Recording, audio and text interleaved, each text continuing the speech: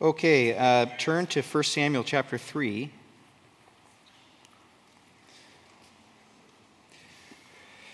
For those of you visiting and just with us for the first time, we've been going through 1 Samuel on Sunday mornings.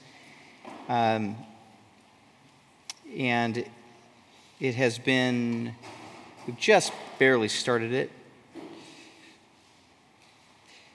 And we're getting into the theme of leadership that runs through this whole book of 1st and 2nd Samuel.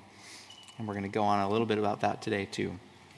But first, let's pray, and then I'm going to read the chapter, and we'll go from there. Jesus, thank you for your word, and thank you that you speak through it. Thank you that you have the ability and the power to speak to each of our hearts this morning through this ancient text. Thank you that you have something to say. Thank you that you're not silent. Thank you that you are speaking today. And I pray that our hearts could be in a right posture to receive it. I pray that you would help us receive and act to appropriate our lives to what we hear from you. I pray that you would verify what you say. But Lord, more than anything, I pray that your word would represent your presence in the midst of us today. We're here for you. We're here to honor you. We're here to exalt you. We're here to align our lives around you, to center on you. So God, would you please, as we do that, as we make a move to center on you, would you grace us with your word to speak to us personally, also corporately, in all of those ways. Thank you for all of our friends here today. Thank you for our guests and our just our church. It's a special place to be. Thank you for this family. Thank you for Paul and how you saved him. Lord, thank you for the using his scars and wounds for your glory in his life. What a blessing he is. And we just pray that you would bless this morning. In Jesus' name, amen. Okay, let me read 1 Samuel chapter 3, and then we'll get into it. Now the boy Samuel was ministering to the Lord in the presence of Eli. And the word of the Lord was rare in those days, and there was no frequent vision. And at that time, Eli, whose eyesight had begun to grow dim, so that he could not see, was lying down in his own place. The lamp of God had not yet gone out, and Samuel was lying down in the temple of the Lord, where the ark of God was.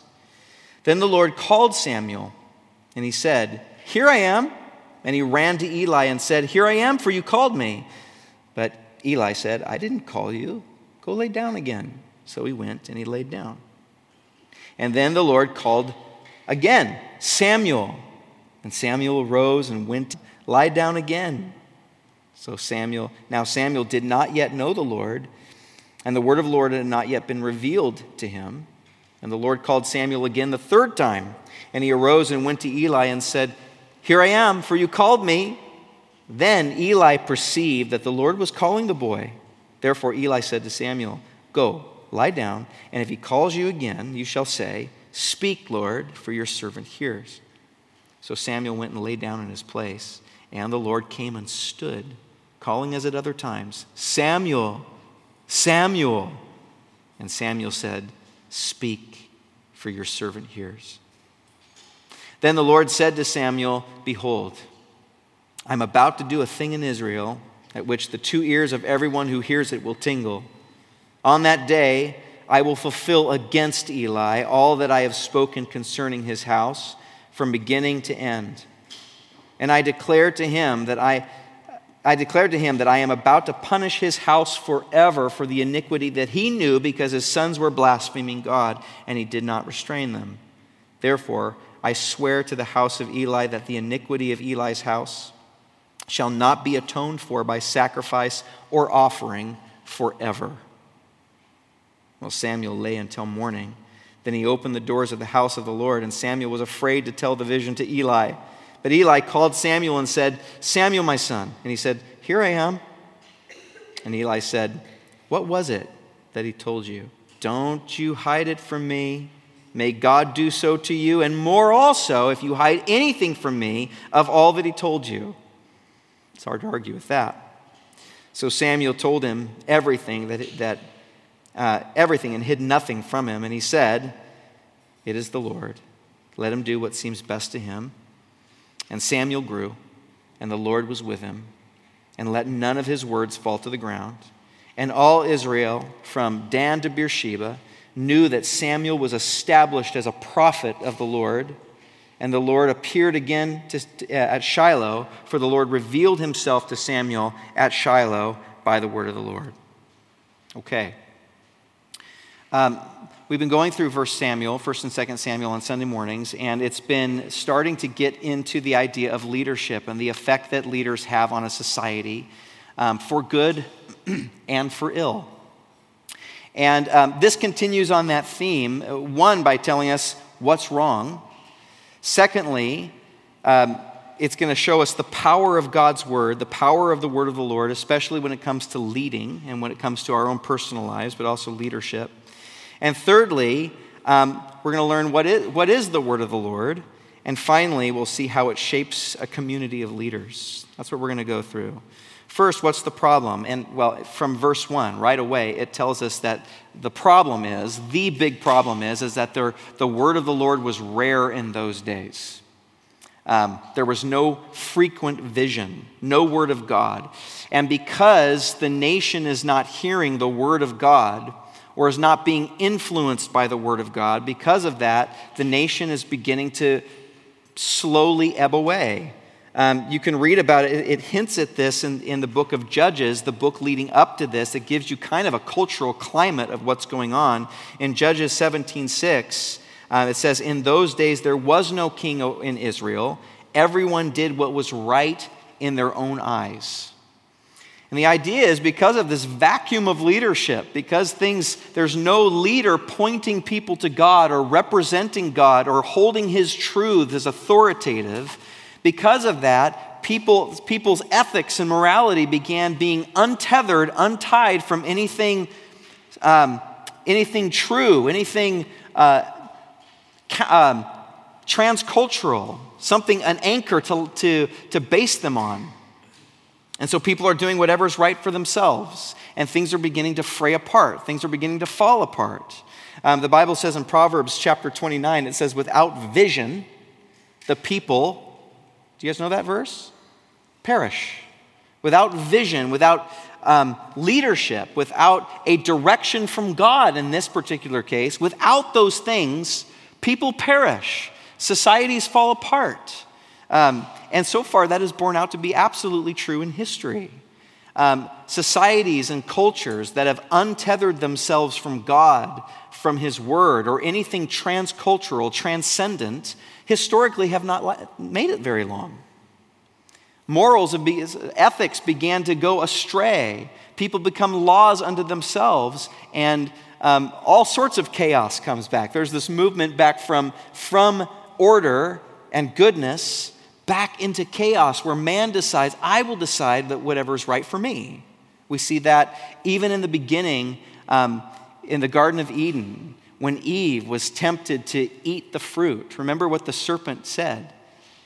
He said, did God really say? He plants this lie in her mind. Did God really say that when you eat of it, you will die? And then it says, when she saw that the fruit was good and would make one wise, when she decided, as my professor at school said, she decides what's good, right, true, and beautiful instead of God. I'll make the decision for myself. I'll be a law unto myself. And she takes the fruit, she eats it, and at that point, chaos comes through.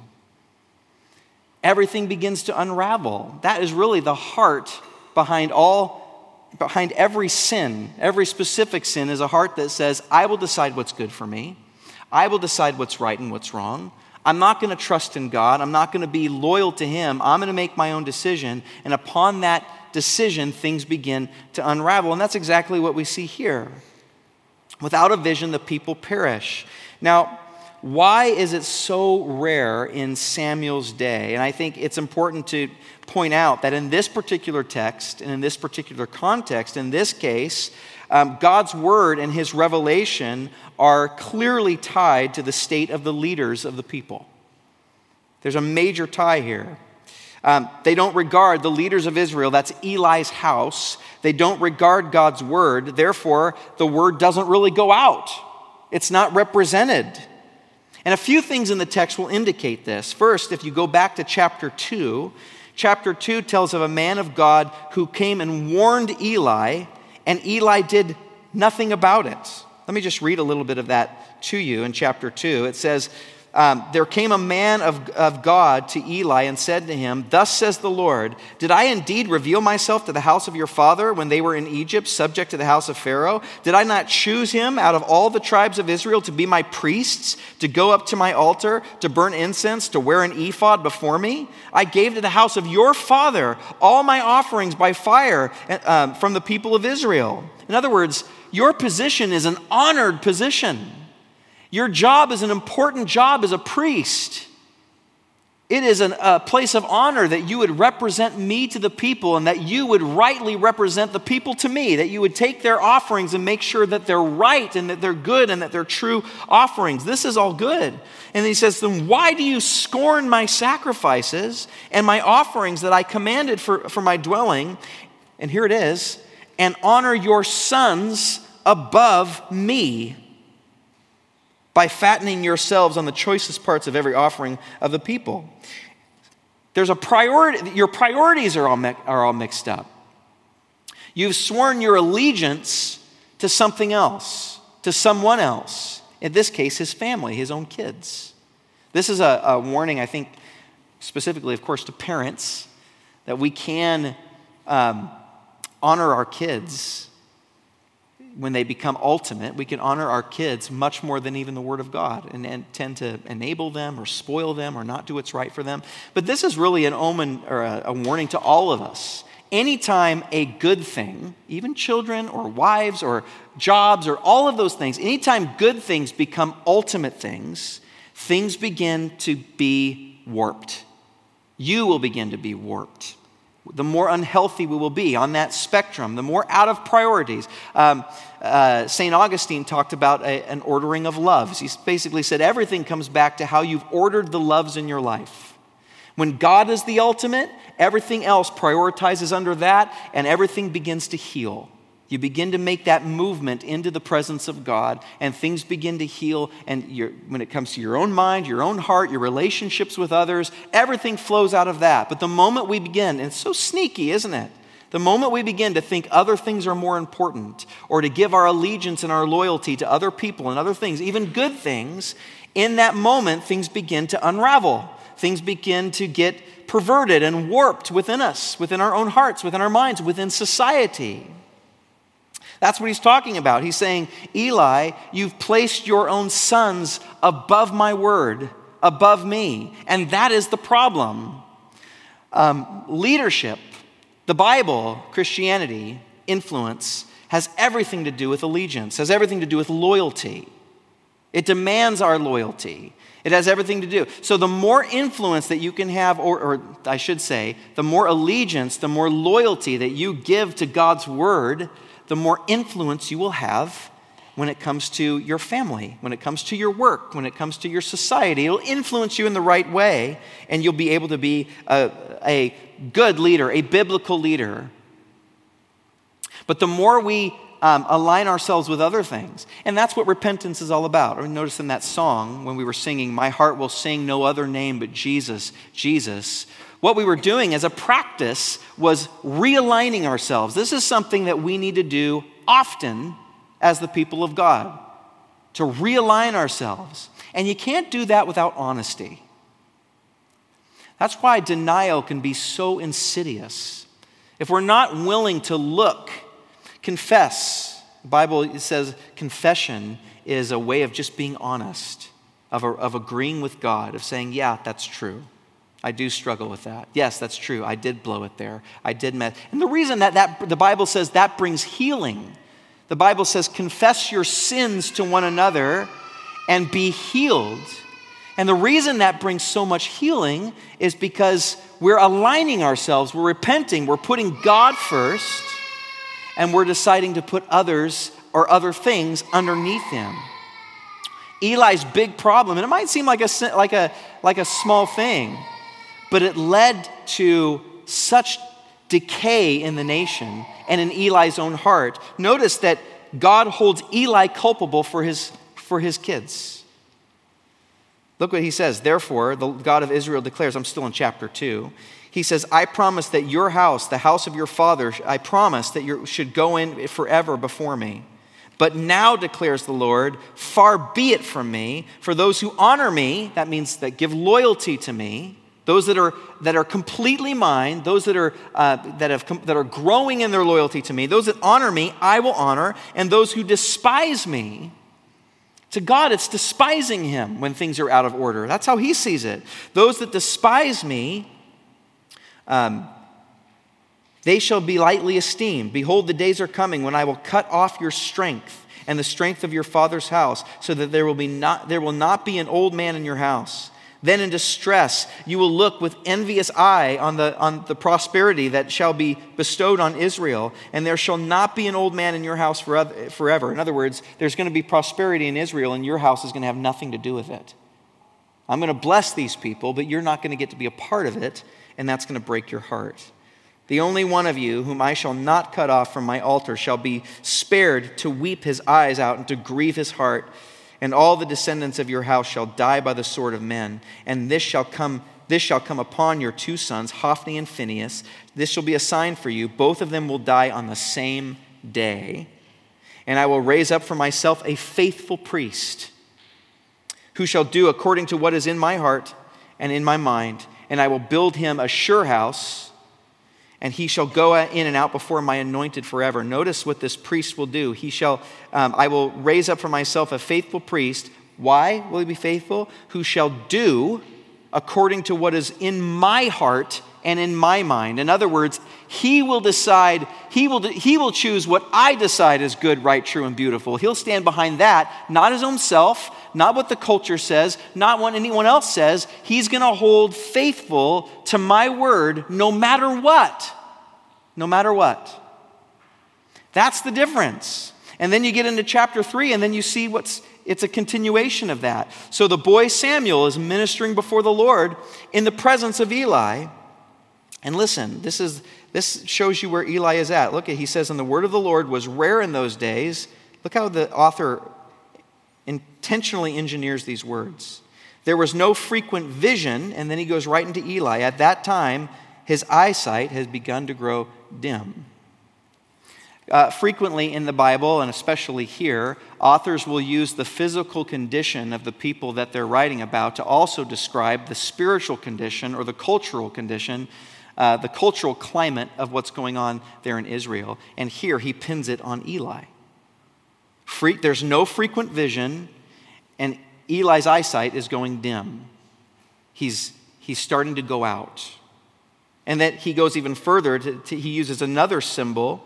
It says in verse 3 that the lamp of God had not yet gone out, and Samuel was lying down. So in other words, here's what we've got. We've got, to Eli, the world is shrouded in darkness, and yet there's a lamp burning. The lamp of hope is burning still in Israel. This young boy named Samuel is being raised up. That's what the author is intentionally trying to point this picture at you.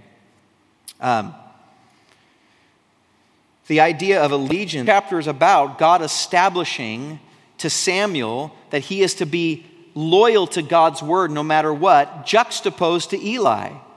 This contrast has been going on and on and on since chapter 2, contrasting Eli and his house and Samuel that's growing up underneath this controversy. And this is the story of Samuel's, probably his most foundational lesson in leadership. He is going to he's going to give his allegiance to God's word, even when it's a very tough word to be aligned with, to be loyal to. Eli's spiritual influence in the nation is dimming. Eli also, another thing to show here, Eli is lying down in his usual place, and notice where Samuel is. Samuel is lying down in the temple where the ark of the Lord is. Again, we've got a position. Eli is far away from the Lord. He's going dim. The light of his influence is starting to go out. Samuel is laying down in the temple where the ark is. That symbolizes the presence of God. He's there and the light is burning. There's a lamp that's burning. So you can see what the author is trying to paint for us here. One influence, one establishment, one administration is on its way out. God is doing this. And yet underneath of that, he's growing up somebody that will be. And it all depends on their loyalty to his word. The problem is the word of God is not going out because Eli doesn't regard God's word with high esteem, and at least not above other things like his own kids. Eli is, so the lamp of the Lord is frequently tied to hope. You can read about that in 1 Kings chapter 15 as well, where God says to David, or God says, because of my servant David's sake, I will always have a lamp burning in Judah. It's talking about there will always be hope. So here's the message. Here's the problem. There's darkness in Eli's eye and no frequent vision to the nation. That's the first thing. There's darkness in Eli's eye and therefore no frequent vision to the nation. And number two, but the lamp of hope is still burning bright in the boy Samuel. God is raising him up. Eli is growing dim just as the boy Samuel is starting to burn brighter. There's this transference of leadership here. So the word of God is rare because the house of Eli didn't have a high regard for the word of the Lord. They had dimmed the word of the Lord because their allegiance was to other things. When it got tough, they wouldn't speak, or they just didn't care. Therefore, the nation itself is dying because it's being deprived of the source of life. The power of life is in the word of the Lord. Now, notice the second thing. Notice the power of God's word. Look at verse, let me see if I can find it. Look at verse 7. It says, now Samuel did not yet know the Lord, and the word of the Lord had not yet been revealed to him. So Samuel, at this point, is just as lost as Eli's sons. He did not yet know the word of the Lord. In the Hebrew, it's the same phrase that we find in chapter 2, verse 12, describing the sons of Eli. Now, the sons of Eli were worthless men. Here's the phrase. They did not know the Lord. They didn't know the Lord. The only difference in Hebrew is the author for Samuel adds the word yet. For Samuel did not yet know the Lord. But look, they didn't know the Lord. And look what it adds to Samuel. It says, now Samuel did not yet know the Lord, or because the word of the Lord had not yet been revealed to him. In other words, the reason Samuel did not yet know the Lord is because he had not yet been exposed to the word of the Lord. And the first point that we learn here really simply is that the word of God itself is the power to save. The word of God itself has the power to bring people to salvation. That is the power of salvation. That is the power of God.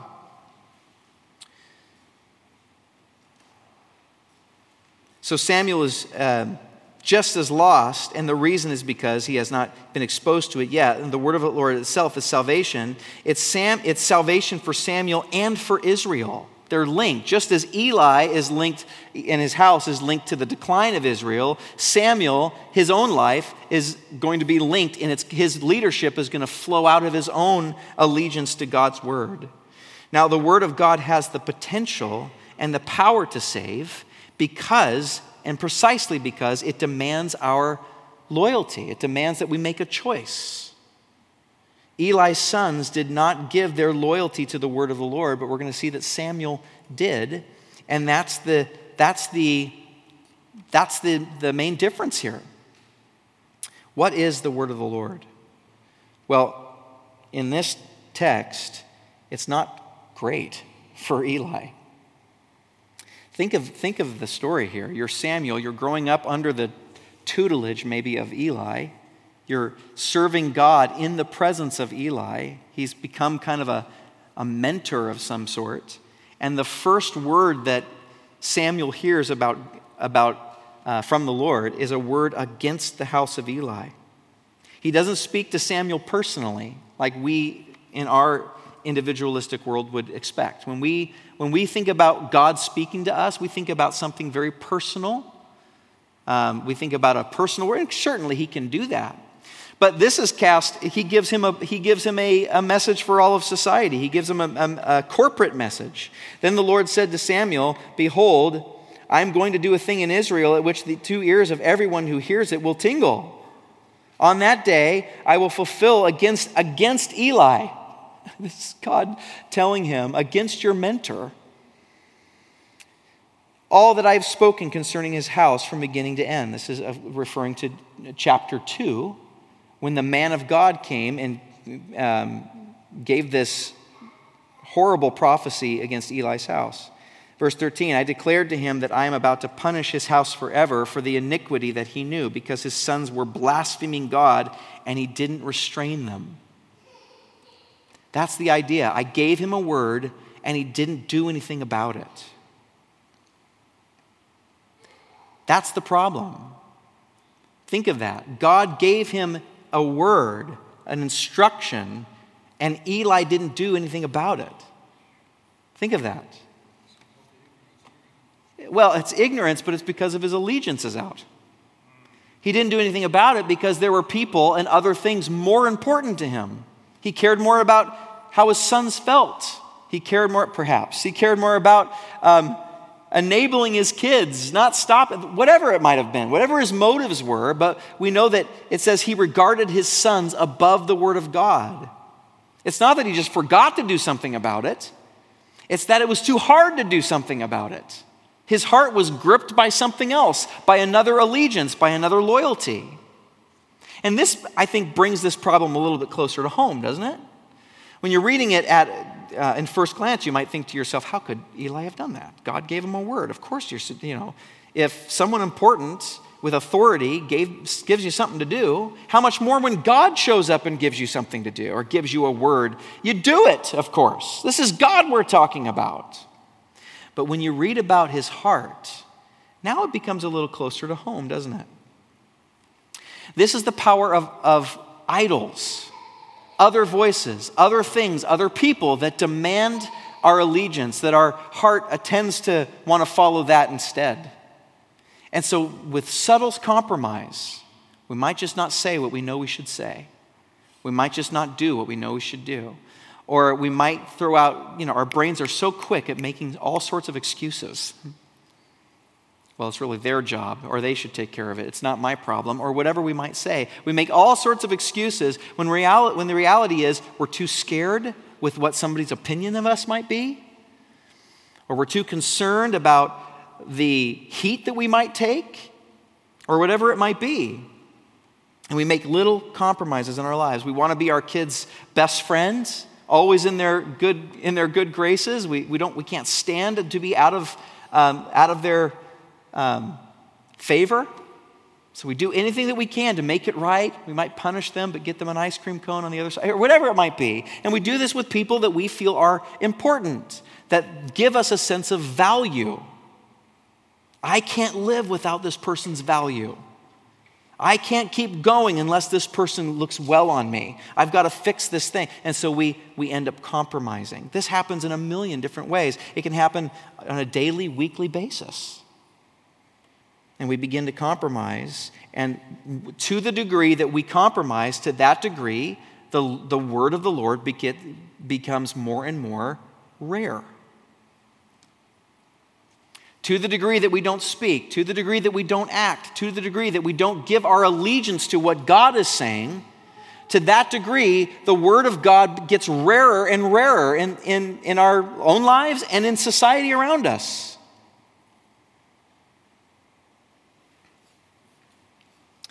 But Samuel, look at this. What's so interesting is God gives this horrible message of punishment to Samuel. And the person who teaches him to be loyal to it, ironically, is Eli, the one who has not been faithful to God's word. Look, Samuel lay there until morning. Can you imagine? Josephus tells us that it was believed in Josephus' day that Samuel was probably around 12 years old at this point. Can you imagine being a 12-year-old, if that's true, but for the sake of having fun with our imagination, imagine being 12 and you get this word from God. You're laying down in the presence of God and you hear your name Samuel and you think it's Eli. You run and say, "What do you need?" And he says, "I don't need nothing. A pair of glasses maybe, but I don't need anything else. Go back and lay down." And it turns out that this is God speaking to you. And the first thing that someone says to you, that God says to you is, "I'm about to do a thing in Israel at which the two ears of everyone who hears it will tingle. On that day, I will fulfill against Eli." Oh no, you're thinking as a 12-year-old. Oh, against Eli, all that I have spoken concerning his house from beginning to the end. I declare to him that I am about to punish his house forever. Can you imagine little Samuel laying there, hearing this information, going, "Punish my mentor's house." And God gives him the inside scoop. He says, "Here, I'll just tell you what happened. Because his sons were blaspheming me, and he didn't do anything to stop it." Little Samuel's laying there going, oh, probably sweat. "Therefore, I swear to the house of Eli that the iniquity of Eli's house," look at this, "shall not be atoned for." Atonement in Christianity is a big word. In other words, you can't fix this one. "By sacrifice." Sacrifice in Christianity is a big word. Both lead to Jesus. "Atoned for by sacrifice or offering forever." In other words, the sin of Eli's house is nothing short of the sin of apostasy. They have rejected the word of God, the only word that can save them. And therefore, sacrifice means nothing. There's nothing that can do to help. They've rejected God's word. What can save them? And this is it. Time's up, Eli. And I'm telling your 12-year-old mentee what's about to happen, because I'm going to raise him up. So, verse 15, Samuel just lay there until the morning, for sure. And then he opened the doors of the house. He gets busy. I'll just do my chores. Hopefully this doesn't come up in conversation. And Samuel was afraid to tell the vision to Eli. Well, yeah, absolutely. It's not good news here. But Eli called Samuel and said, "Samuel, my son." And he said, "Here I am." Maybe not so eager this time. And Eli said, "What was it that he told you? Do not hide it from me. May God do so to you, and more also, if you hide anything from me that I have told you." So Samuel told him everything and hid nothing from him. And then Eli says, "It is the Lord. Let him do what seems good to him." What an amazing lesson from an unexpected source. From Eli, the one who is guilty of this very thing. He tells Samuel, "You be faithful to what God has told you, no matter what. No matter what, be faithful." Yeah. Don't you think that the sons of Eli, Hophni and Phinehas, would have had it out for young Sam? And that Samuel, by telling Eli everything that God had told him, was as good as dead in his own mind? Maybe. That's a good, we don't really know, but maybe. They could have thought of Samuel as insignificant. They could have thought of him as just a stupid kid that was there, that his mom dropped him off, and here we are stuck with. They could have, whatever. Whatever. It could have been a threat to him for sure. But I think yes. But the main point is still the same. God, through Eli, he said, "You be faithful to this." And this, I believe, is the turning point of the health of the whole nation. This is the turning point. He tells him, he doesn't hide anything, and look at the result. Samuel grew, and the Lord was with him, and he let, this is a career statement. This means over his entire tenure, he let none of his words fall to the ground. In other words, this became the hallmark of Samuel's leadership. He was faithful to the word of the Lord above anything else. He never let God's word fall to the ground. He gave complete and utter allegiance. And all Israel from Dan to Beersheba, now this is a leadership term, the nation all around, they knew that Samuel was established as a prophet from God. They knew that. Whether his words were popular or not, they came to know that Samuel is not going to tell us anything except God's word. And look what happens. The Lord starts to appear again. The chapter began with the word of the Lord being rare and no frequent vision. And now the chapter ends with the Lord appeared again at Shiloh, for the Lord revealed it. Why? Because the Lord revealed himself to Samuel at Shiloh by the word of the Lord. The chapter begins with the problem saying, the problem is there was no word of the Lord. And it ends with saying, now there's the word of the Lord. Why? Because there's a leader that will be allegiant to it. There's someone that will stick to it. Even when it's hard, even when it's tough. The power of God's word. First, we learn that the power of God's word is the power to save in and of itself. Samuel said, or it says about Samuel, he did not know the Lord. And the inference is because the word of the Lord had not yet been revealed to him. In other words, if he's exposed to the word of the Lord, he has potential to be saved. You guys, the word of God is so important. That's why we do this at church. That's why we structure our church this way. I'm not going to get up here, I hope. I'm trying not to get up here and tell you my own opinions. And if I do tell you my own opinion, I want to tell you that this is my own opinion. I'm trying to be true to God's word. And I'm trying to let you know that when you come to church here, you're going to hear what God is trying to tell us through the Bible, through his word. And that creates a sense of safety for you. That we're going to rightly divide the word of truth, and there's a sense of safety there. If I was to give you my own opinion, I'm a very flawed person. Don't yell amen, Nicole. Just keep that to yourself. But I'm a very flawed person, and there would not be a sense of safety if I came up here and said, here's what I think, and we're going to do this, and here's what's wrong with the world, and here's what's wrong with the culture, and we should blah, blah, blah, blah, blah. If I get up here and do all that just on the authority of Mike, man, the word of the Lord will get more and more rare. I know that the word of God is the power to heal you and the power to give you power of influence in the world around you. Therefore, we're going to stick to the Bible. It's so important. The Bible says, how pleasant are the feet of those who bring good news. That's Isaiah. And he's not talking about someone's feet. He's talking about the message that they bear, that gives out good news. What is the good news? Well, we know in the New Testament, the word of the Lord comes to be known as the gospel. The gospel. What is the gospel? There's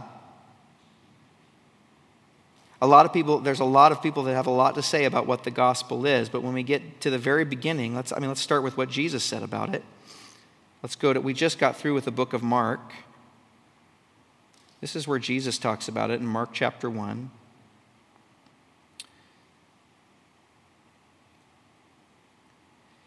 This is verse 14. Now, after John was arrested, Jesus came into Galilee proclaiming, here it is, the gospel of God, and saying, here it is, the time is fulfilled and the kingdom of God is at hand.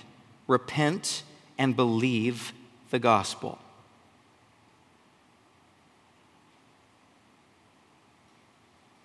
That's it.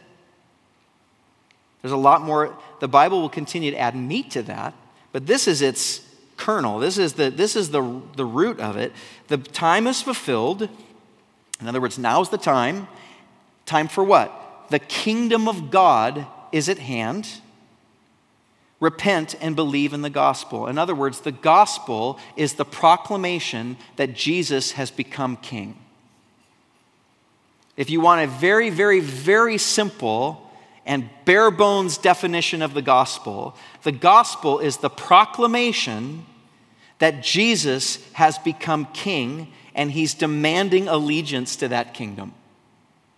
Look what he says. He says, repent, in other words, change, and believe in the gospel. I'm reading a fascinating theologian right now named Matthew Bates, who is talking about, in his book, he's talking about what faith is. What did faith mean for the ancients? What did it mean for Jesus? And he's positing that it certainly didn't mean for Jesus and the apostles what we think when we hear the word faith. When we think of the word faith, which is pistis in the Greek, or pisteo for the verb form in the Greek. When we think of the word pistis or fides in Latin, we think of believing in something inwardly. I inwardly believe that Jesus is God, right? It's an intellectual exercise. I mentally believe something. It's a deep conviction. It's inward facing. It's a deep conviction. And then because of that, eventually, then there's work. We're not saved by good works, but we will do works eventually when our faith works itself out. That's what we usually think. And Bates says that although that is certainly true, that's certainly part of what the word pistis means, or pisteo means, to have faith in something. That's part of it. Every time the Bible uses it in regards to salvation, a kingdom and a king, he posits that the best way to translate the word faith is to translate it into the word allegiance. To give allegiance to give loyalty to a new royal regime, to a new royal figure. And so he goes through all of the places that the faith is used in relation to the gospel of the kingdom, and it changes the way you think of it. When you think about what allegiance means, you could say in Romans, let me go there. Let me go to Romans. Let's see what Paul has to say about the gospel. Romans chapter 1.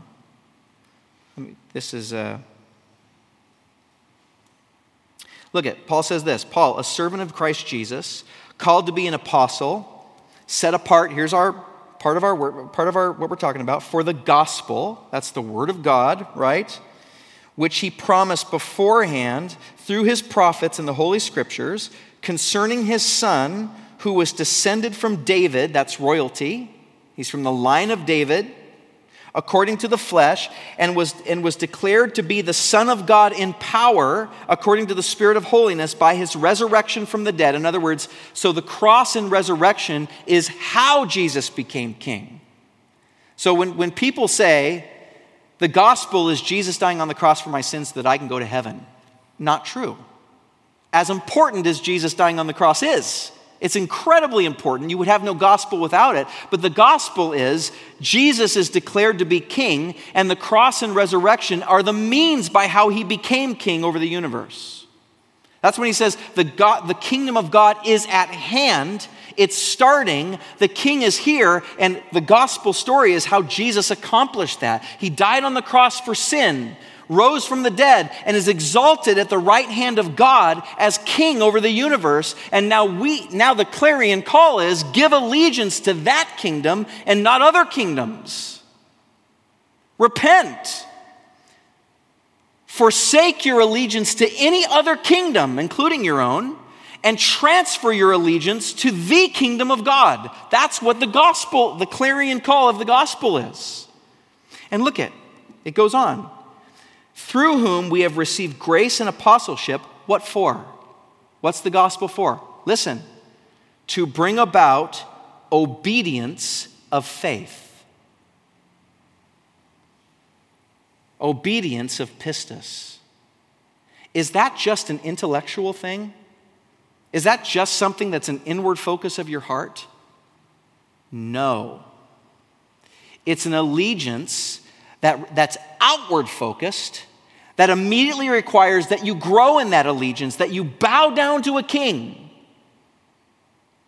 The New Testament, the kingdom of God is not a democracy where you get to vote on what God's policies are or who Jesus is. This is a monarchy where you get on your knees, you lay your sword down, and you say, "Command me. What do you want?" It immediately entails action. It immediately entails obedience, and that is the purpose of the gospel. The gospel goes out to make all the world allegiant, obedient, loyal to King Jesus, the saving, forgiving King. That's what the gospel's about. And that's what makes you and I Christians. Christians are those who have said, "I pledge allegiance to the kingdom of God, to King Jesus, the forgiving, saving King on the throne. I pledge allegiance to him. And all my other allegiances must fall in line under that." To your spouse, rightfully so, right? If you're a member of this country, you have an allegiance to our country, and rightfully so. The idea is that there's a supreme allegiance for Christians, that is Jesus, and all the other allegiances fall under that and balance under that. And anytime our allegiances get out of whack or out of priority, chaos begins to follow. What makes you a Christian? You're saying my supreme allegiance, above everything else and every other person and every other thing in my life, every other ambition, every other passion or political dream or whatever it might be, my main allegiance is to Jesus Christ, period. And everything else falls under that. That's what it's about. Paul ends the letter in the same way. In chapter 16, he repeats the phrase, "to bring obedience of faith to the nations." The kingdom of God is about a kingdom. It's about a saving King Jesus, and it's about our allegiance to him, period. It's not just about an intellectual body of knowledge that you've mastered in your brain. Jesus died on the cross for my sins. Check. Jesus is the incarnate Son of God. Check. Born of a virgin. Check. It's at least that, but it's more than that. It is, and I have given him my life and my allegiance. And when you do that, to that degree, the Word of God goes out and visions are seen, and the Word of God goes out into the land and in your own life. But to the degree that you are allegiant to other things above King Jesus, to that degree, the Word of God will become more and more rare in your life, though you might hear it everywhere. Your eyes will go dim. Your ears will become dull. You'll get confused about what the gospel actually is.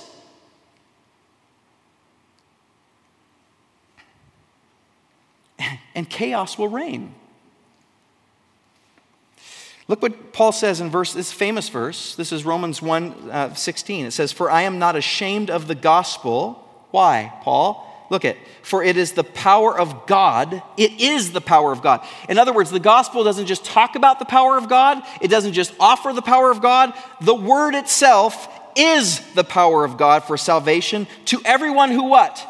Believes. Pisteo in the Greek, who gives allegiance to the Jew first and also to the Greek. For in it, the righteousness of God is revealed. Listen to this. For in it, the righteousness of God is revealed from faith for faith. From pistis to pistis, as it is written, "The righteous shall live by faith." And here it is. What does that phrase mean?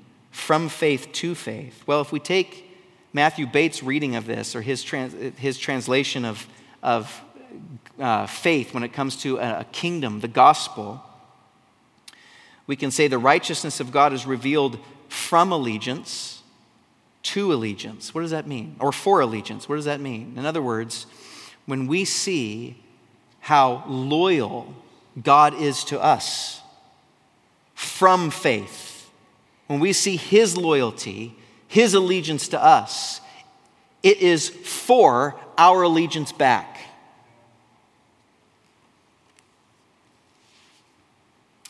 Let me put it this way. Although the grace of God and the salvation of God is unconditional and without merit, it does, in fact, also demand a response and a gift back. Come to find out, the idea of a gift without any strings attached is a fairly new idea. In the ancient world, that's not how it worked. When you gave a gift to someone who was undeserving, and that happened all the time, when you gave a gift to someone who was undeserving, even though you didn't give the gift to get something back, you still expected to get something back. Culturally speaking, it was a sign that your gift was received and appreciated. So when we go back into the Old Testament, imagine you're going overseas or you're going to a different culture, and they don't think of gift giving the way we do. To us in the West, it's very prized to give a gift and not expect anything back. In fact, it's kind of an insult if we give someone a gift and expect something back. It's like, well, that's not even really a gift then, right? In the ancient world, they didn't think of it that way. In the ancient world, they would give a gift to someone undeserving without any regard to the merit of the receiver. But the sign that that receiver appreciated it, accepted, and took it was a gift in return. That was the cultural sign. It wasn't to get something in return, but it was expected to show that you got the gift and that you appreciate the gift. That's the context that Jesus is speaking here. He's saying, I'm giving you a gift that is unmerited. It's without regard to the merit of the receiver. It's not that you've worked for it. It's not that it's salvation by works at all. I'm giving it to you. You don't deserve it. But it demands a return to show that you've received it. In other words, in this way, works and faith are not pitted against each other. They are forever united. Namely, what does he expect back from us? He's given you a gift. If you're a Christian here, he's given you a gift. His blood, his body, without regard to your merit. You did not earn it, nor could you ever. It's grace upon grace upon grace. What does he expect? What's demanded in return? Your allegiance. That he's priority above everything else. Above everything else. That you would bow your own opinions, your own strong passions, your desires, what you think ought to be. You bow all of that under the word of God, whether you understand it or not. You pledge allegiance to Jesus.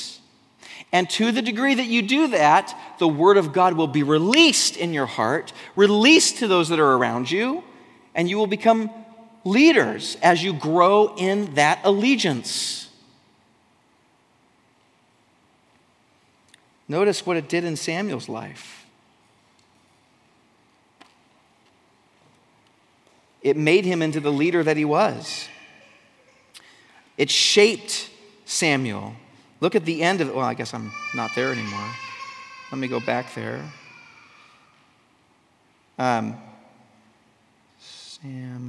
Sorry, I'm working off my iPad today. I didn't copy and paste everything in my notes, so I'm having to go back and forth. Still a billion times faster than, look at the end here. He says, and Samuel grew. In other words, this allegiance is something that it's not static. This allegiance, this faith that you and I have, it's not something you either have or you don't have. It's something that you have that you also exercise and grow in. Okay? Samuel grew in this allegiance, and the Lord was with him, and Samuel let none of his words fall to the ground. And all Israel from Dan to Beersheba knew that Samuel was established as a prophet of God. Now, here's some practical things. How does it shape you as a leader? Well, by one, you need to understand that the gospel, the Bible, and Christianity will be both for every culture and also challenge every culture, no matter what culture you're in. Here's how you can know if you're off track. The Bible, let me put it this way. The Bible and the gospel, listen carefully, everybody, this is really important, is political, not partisan. The Bible, the gospel, is political, and not partisan. Here's what I mean by that. The Bible will talk to society, it will talk to our culture, it has everything to do with all of those things, and yet it is not congruent, completely perfect with republicanism or conservatism or liberalism. It will, to some degree, not equally, but to some degree, it will agree with certain political parties or economic systems or those types of things and hold those things up while challenging them at the same time. So here's what I'm saying. Don't be fooled into thinking or make sure that the gospel that you are preaching is the true gospel and not what we've come to think is the gospel in our culture. I know a lot of folks that think that Christianity and conservatism are the same thing. They are not. They are not. There's a lot of things that the Bible will always challenge in any culture and yet also affirm in any culture. On the other hand, for example, this is Pride Month here in Seattle. It's a big deal here in Seattle. And on the one hand, the Bible will say, hey, love is what we need. We need to love all people, no matter what. We have no business as Christians looking down on anyone. We're to embrace everybody and to love everybody, even when we don't understand them, even when we disagree with them. We don't have to have a quick canceling of people the minute they disagree with us. We can still love and disagree. That's what the Bible will say. On the one hand, love everybody. We should be going toward the culture, embracing the culture, not shunning it. On the other hand, the Bible will always challenge the culture's sexual ethics or the ethics of identity. It will, as much as our culture wants the Bible to agree that their sexual identity is the essence of who they are, the Bible will just not go there. It won't. Without some really insane abuse to the text.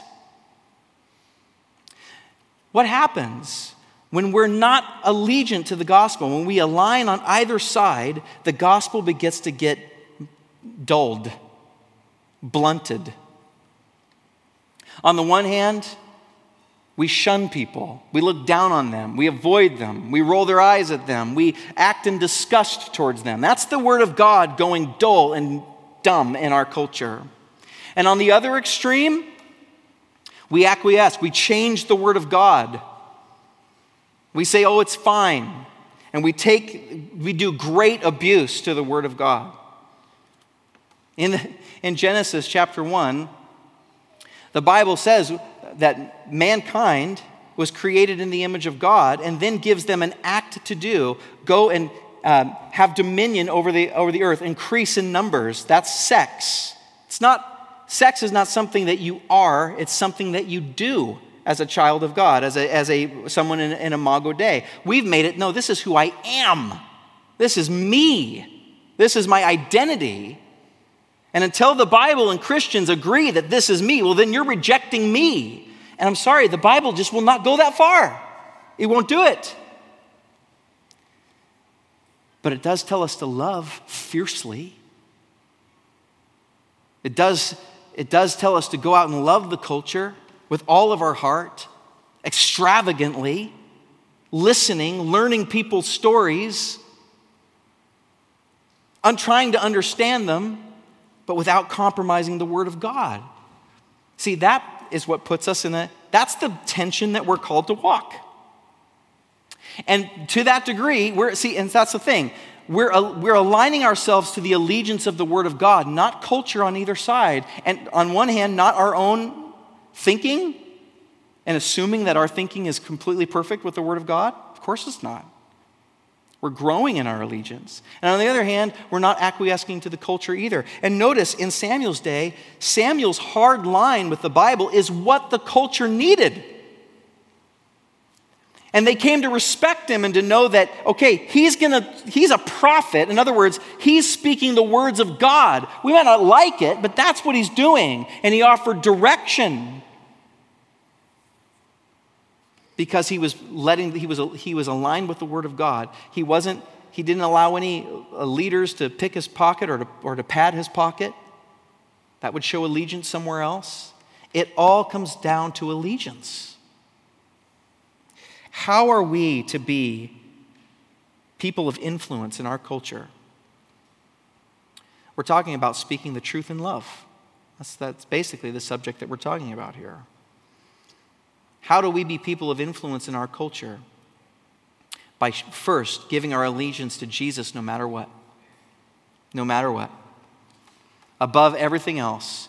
And we grow in that allegiance humbly. Humbly. And we do that through realizing how much Jesus was loyal to you and me.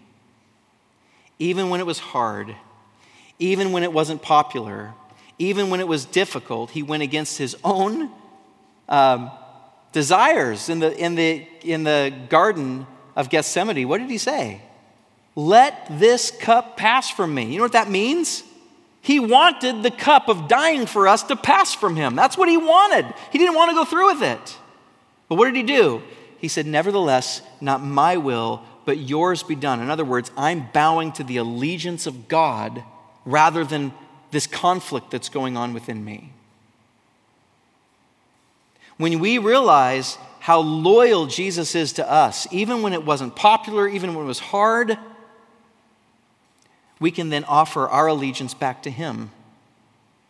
And it's a lifestyle of repentance. We have to keep honest with our hearts. When do our kids become more than just our kids? When does money become more than money? The Bible will always go after that too. Money, to the Bible, is a tool, God's resources, to be unleashed on society for its healing. That's the overall. Now, is it good to be a good steward of money? Yes, absolutely. Do that. But if you're hoarding it for yourself and the American dream, the Bible's going to challenge you every day. You'll never be able to get away from that.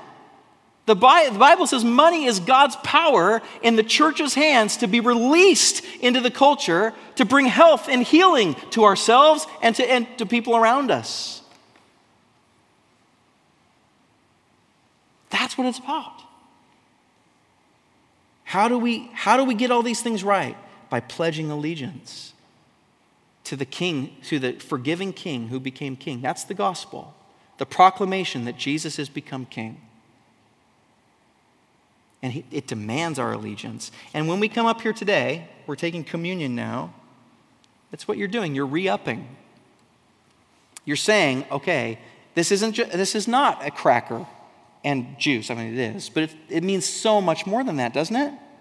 It means I pledge allegiance to my King, to the royal Messiah that became King through the cross and the resurrection, that's now exalted to the right hand of the Father, who's ruling and reigning in the cosmos. His kingdom will win out. I'm with him. I give my allegiance to him. And I'm going to turn my allegiance away to the other things that have become ultimate. I'm going to give my allegiance back to God. That's what we do. Whether you're doing it for the first time or whether you're doing it again, that's why we do it every week.